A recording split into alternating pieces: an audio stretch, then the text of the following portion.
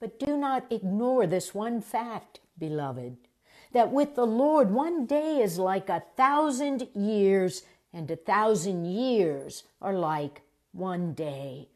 The Lord is not slow about his promise, as some think of slowness, but is patient with you, not wanting any to perish, but all to come to repentance.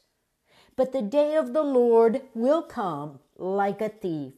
And then the heavens will pass away with a loud noise, and the elements will be dissolved with fire, and the earth and everything that is done on it will be disclosed. Since all these things are to be dissolved in this way, what sort of persons ought you to be in living lives of holiness and godliness, waiting for and hastening the coming of the day of God, because of which the heavens will be set ablaze and dissolved, and the elements will melt with fire? But in accordance with his promise, we wait for new heavens and a new earth where righteousness is at home.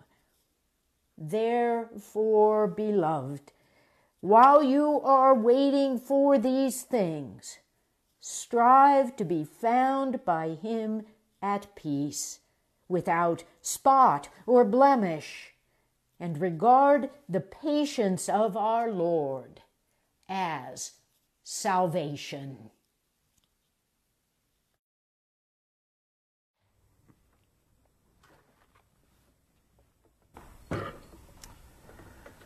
Well, as Elaine said, my name is Derrek Belase. I'm the Director of Connectional Ministries for the Oklahoma Annual Conference. And it's great to be here with you this morning on this second Sunday of Advent as we think together about the coming of Christ again, that second coming, and the coming of Christ again as we celebrate on Christmas in just a few weeks. My roots with Village run deep. They actually come through my wife, Rebecca Wallace, who was on staff here for a number of years. We were married here in 2006. She's ill this morning, and so she stayed home. But as I was leaving, she said to me that when she and Tom Huber went to South Africa together, he ate 2 plates at every meal because she would push hers over to him, all the things she didn't want to try. And it's interesting to me now because she works for a global NGO and is constantly traveling the world and eating all kinds of different things. So I'm just going to say another effective Tom Huber teaching to show people how you can eat other food in other places. I want to say a word of thanks to this congregation for the ways in which you support the work of the Oklahoma Annual Conference. As you might imagine, these last 2 years have been difficult in many ways for the work of the conference. They've been difficult as we have dealt with disaffiliation and with the news around that and the publicity that surrounds that. And we have turned to people in your congregation when we needed assistance. We turned to Reverend Dr. Elaine Robinson, a person who deeply understands how to communicate with other people who do not understand the way the United Methodist Church works and the way the connection works and the deep things like the trust clause and other ways. And so I want to say thanks to Elaine for your willingness to help the annual conference when we needed another voice, another person to help us think about that. I also want to say a word of thanks to my friend Judy Horn, who plays for the annual conference sessions, plays at our building, where the ministry center, the conference office, people call it, where we try to worship together as well as a staff on a regular basis. And Judy comes and offers her gifts to us during the middle of the week. She offers her gifts to the annual conference.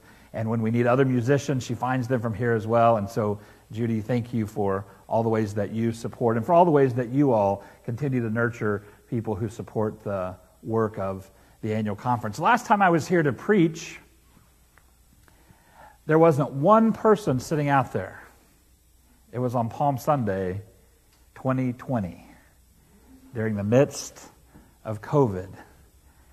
And I don't even know how long, maybe only 3 or 4 weeks in at that time, that we were doing online worship and trying to figure all those things out. And there were all kinds of instructions, like you got to stand here to get the camera just right, and we couldn't touch each other or see each other or hug each other. We were all trying to keep our distance. And so I told Elaine then I'd be happy to come back and see if there are ever people that sit in these pews. And sure enough, there are. And so thank you for the invitation, Elaine. It's great to be with you all this morning. I was really kind of toying around with the various texts for Advent, because here's the deal. As a guest fill-in preacher, I rarely get to preach during Advent. And so I was thinking about this beautiful playground of all these texts that were before me, right? The text of John the Baptist calling the people to repentance and to be baptized, and the text from Isaiah, comfort, comfort, oh my people. I mean, these beautiful texts. And then I listened last week to Elaine's beautiful sermon on Paul's epistle to the Corinthians about living at peace, about being people of peace, about recognizing that is one of the gifts we bring during Advent. And so I thought, well, what is the epistle for this week?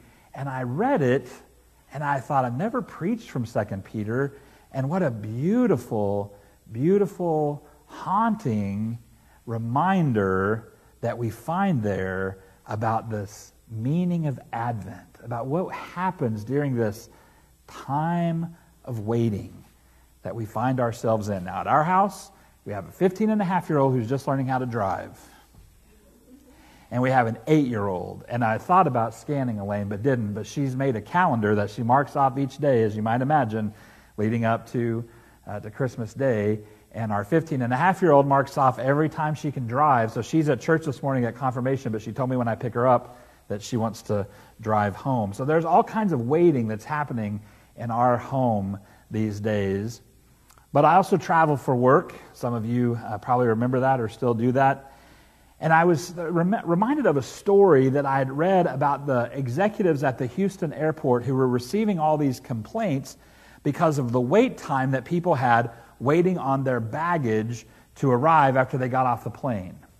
And so they looked at all this data, they looked at all this analysis, and found kind of the time period in which most of the people were complaining, and they increased the number of people who worked that shift, and they got the wait time down to 8 minutes, which you think, well, 8 minutes, that's pretty good. But the complaints didn't stop. The complaints actually remained at the same level. And so they did more analysis.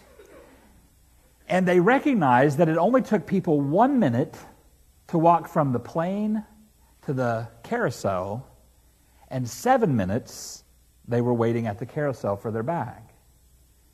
So 88% of the time that they were waiting was not in transit, but in standing still. And so the complaints remained at the same level.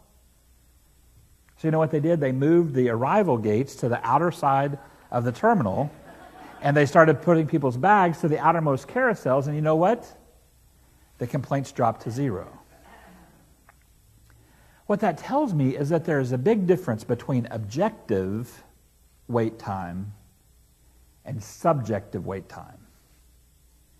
They were not waiting any less time. In fact, they were walking further, walking longer, taking more time. But when they arrived at the carousel, the bag was there. They didn't have to wait. I want you to think for a moment about the difference between subjective waiting time and objective waiting time. For those of us who are adults, who live in kind of the world that doesn't anticipate as much about the anxiety around Christmas Day, it's just 52 weeks every year in between one and the next. Right? It's 4 weeks of Advent. I mean, those are all objective numbers that we know, and yet we would say things like what? When we get to December 1st, it's like time speeds up. Everything happens so quickly. And yet, if you ask one of your children, they would say what? Time slows down. Christmas is never coming. Right? There's a big difference between objectively thinking about waiting time and subjectively thinking about it. And most of the images that we have, I think, around waiting really are about annoyance and irritation, right? We've been placed on hold at the insurance company. We have to wait in line at the supermarket. We wait at the doctor's office for the test results to come back. The list of things we wait on go on and on and on, and that's only exacerbated by the fact that we live in a culture that's very instantaneous. Right? I didn't do it because the music was so beautiful, but I could have been doing Christmas shopping on my phone, at Amazon, making purchases. Some of you might be right now. We don't have to wait on news. Can't sleep, turn it on. It's no longer a recording of what happened earlier in the evening, right? No, it's live, 24 hours a day, 7 days a week. We can find out anything we want at any time. And so waiting might just be the ultimate in the countercultural action of society. But I don't think it's non-action, as the text indicates this morning. Waiting isn't just sitting around being passive. Yet the Christian life is characterized by waiting. Now, Elaine, I don't know, do you guys still read Tillich? When I was in seminary, we read Paul Tillich's Systematic Theology in one of my courses. But thank God we also read one of Tillich's books called Shaking the Foundations, which are a bunch of sermons, so that I felt like when I had to speak about Tillich, I could actually say something that was logical, because the systematic piece didn't do it, but the Shaking the Foundations did. There was this quote in that book that I never forget. Our time is a time of waiting. Waiting is itself special destiny. And every time is a time of waiting for the breaking in of eternity. All time runs forward. All time, both history and in personal life, is expectation. Time itself is waiting not for another time, but for that which is eternal. It's not like we're waiting for no reason. Actually, the waiting that we do is pregnant with expectation, right? It's what Advent reminds us of each and every year when it comes around, so that we can practice this intentional waiting again. We are waiting for the eternal. There's this juxtaposition, right, if you will, between the first coming of Christ that we just sang about in the song, and Christ's second coming when he comes for eternity.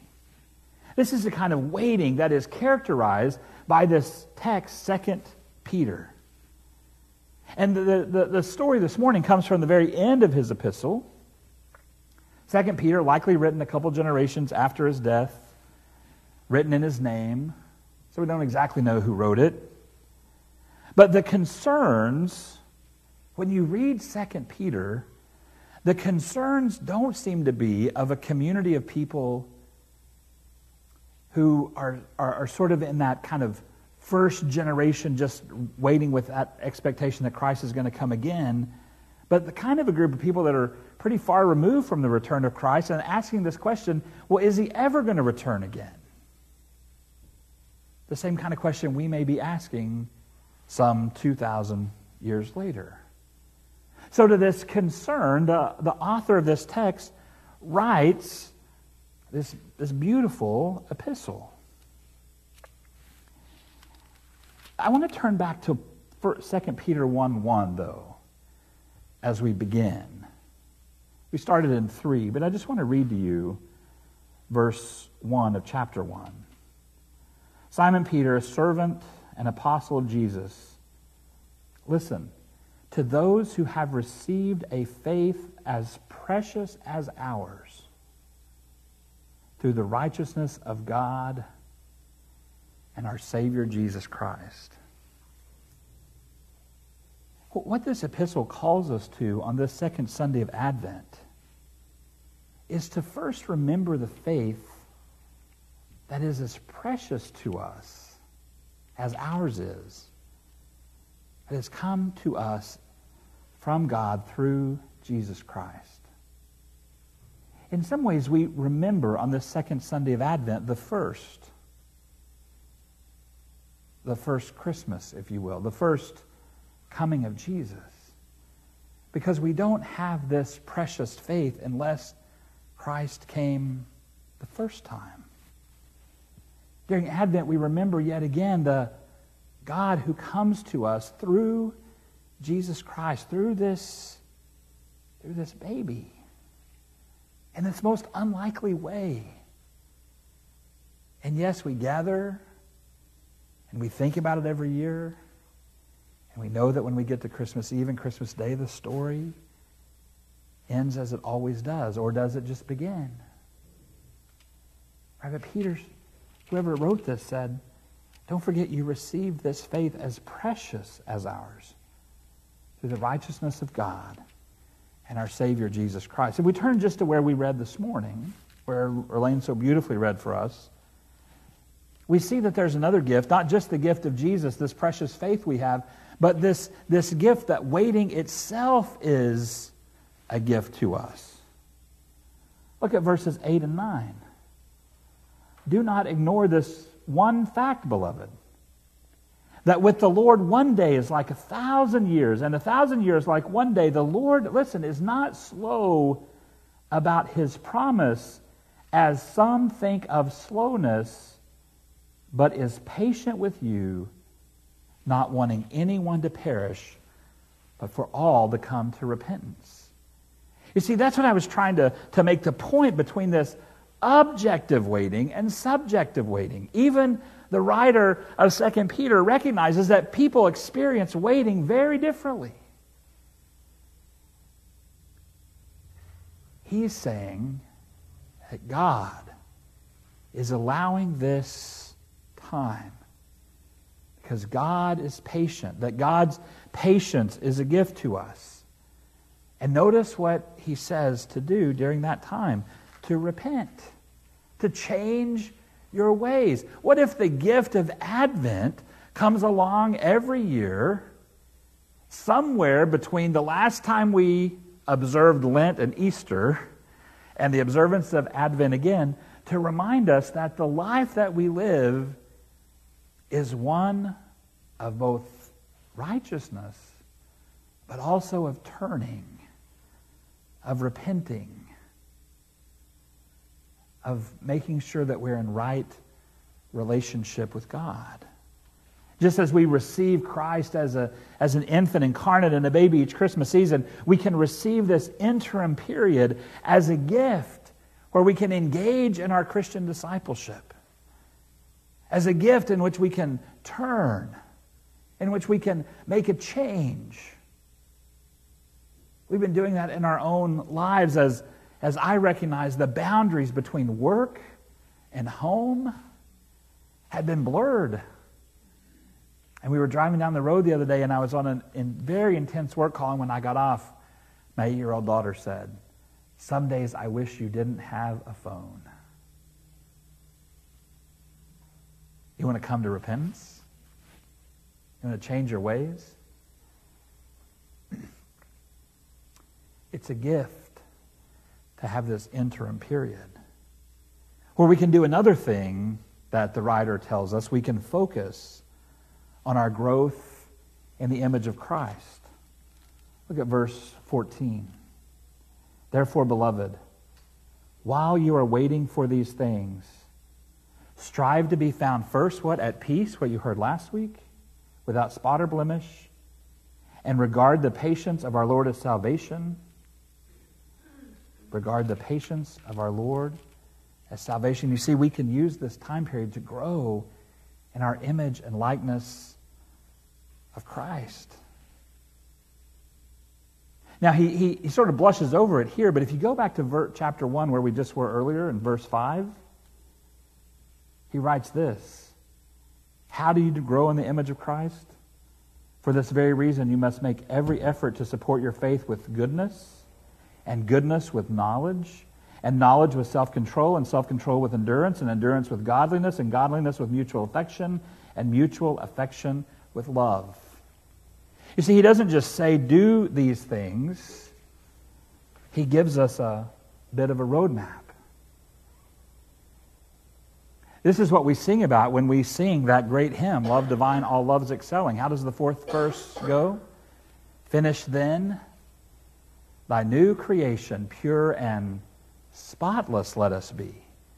Let us see thy great salvation perfectly restored in thee. What? Changed from glory into glory, till in heaven we take our place, till we cast our crowns before thee, lost in wonder, love, and praise. What if we use this interim time period to do just that, to allow ourselves to be lost in awe and wonder and love and praise as we grow in our Christian discipleship, as we think about what the writer says, all these things that stack one on top of another until he ends with what? Love. That love is the way that we do this work. Finally, he says, I think that we can use this time wisely. Regard the patience of our Lord as salvation. In other words, instead of asking ourselves all the time, why not? Why isn't Christ coming back? Why do we have to keep waiting? What are we supposed to do during this time? That we regard it as a gift. That we regard it as part of our salvation of our souls. Meaning we can do certain things during this time. We can share our faith with others. We can engage in mission work. We can reimagine bringing heaven to earth. We can work for justice. We can work for righteousness. We can live out our faith each day, not looking for what's to come, but often looking at what's right in front of us. As I mentioned, the other text this morning is the text in John the Baptist, Mark 1, where John comes saying, you got to be baptized for repentance of sin. You've got to turn your life if you want to make preparation for the one to come, to make straight paths, he says. So if you've got a hymnal there in front of you, I want you to turn to page 34. I want to turn to page 34. I want us to think together, instead of trying to remember all the verses that we read today, that maybe we go back to the thing that's most central to who we are. That we go back to the 3 vows that we take when we are baptized and join the church. That maybe this interim living is really nothing more than living out our baptismal vows that we've already taken. These, I think, are actually easier sometimes to remember than some of the things I've even said today. We asked 3 questions, right? On behalf of the whole church, do you renounce the spiritual forces of wickedness, reject the evil powers of this world, and repent of your sin? What's the first question about? The first question is about, will you use this time of waiting to turn, to repent, and to probably, if you're anything like me, you have to do that more than once. I have to do it more than once a day, sometimes more than once an hour. Right? This isn't something that we just master, right? Over and over we ask ourselves, are we renouncing the wickedness that we see in our world, and are we repenting of our own sin? Interesting that we connect those two. What's the second question? Do you accept the freedom and power God gives you to do that, to resist evil, injustice, and oppression in whatever forms they present themselves? What if during this interim time period of waiting, even just during this Advent season, we were thinking about what is evil? Where do I see injustice? Where do I see oppression? And how can I resist it? Not assuming that someone else is going to do that work, but that I, as someone who has vowed to do that, am going to do it. And then what's the third question? Do you confess Jesus Christ as your Savior, put your whole trust in His grace, and promise to serve Him as your Lord in union with the church, which Christ has opened to people of all ages, nations, and races?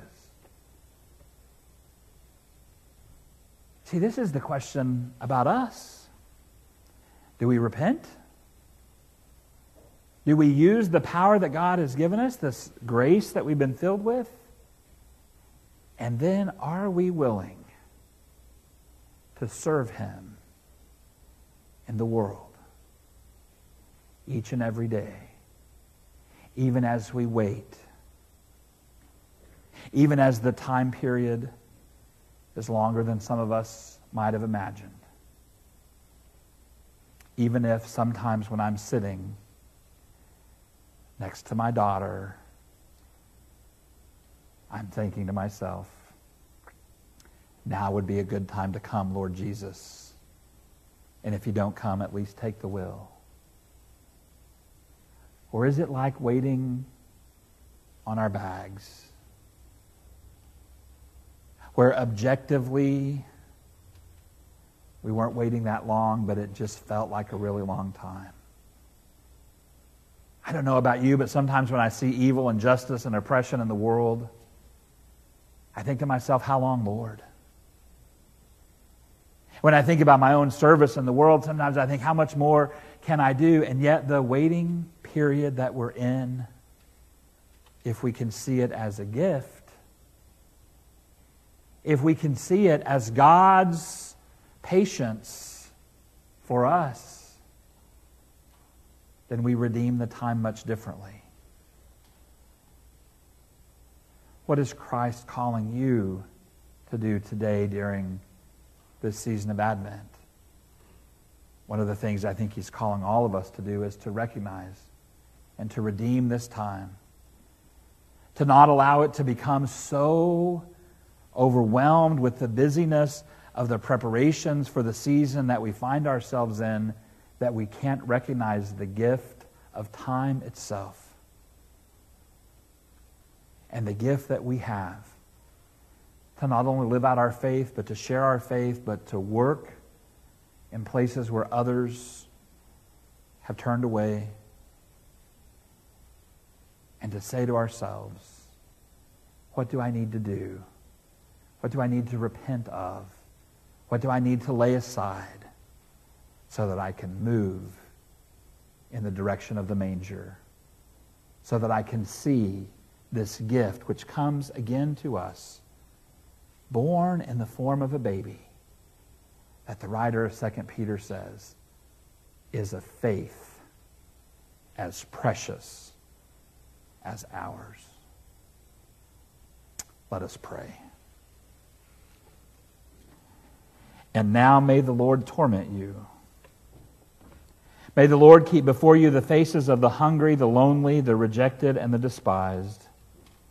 May the Lord afflict you with pain for the hurt, the wounded, the oppressed, the abused, and victims of violence. May your God grace you with agony, a burning thirst for justice and righteousness. May the Lord give you courage and strength and compassion to make ours a better world, to make your community a better community, and to make our church a better church. And may you do your best to make it so. And after you have done your best, may the Lord grant you peace. Amen and amen.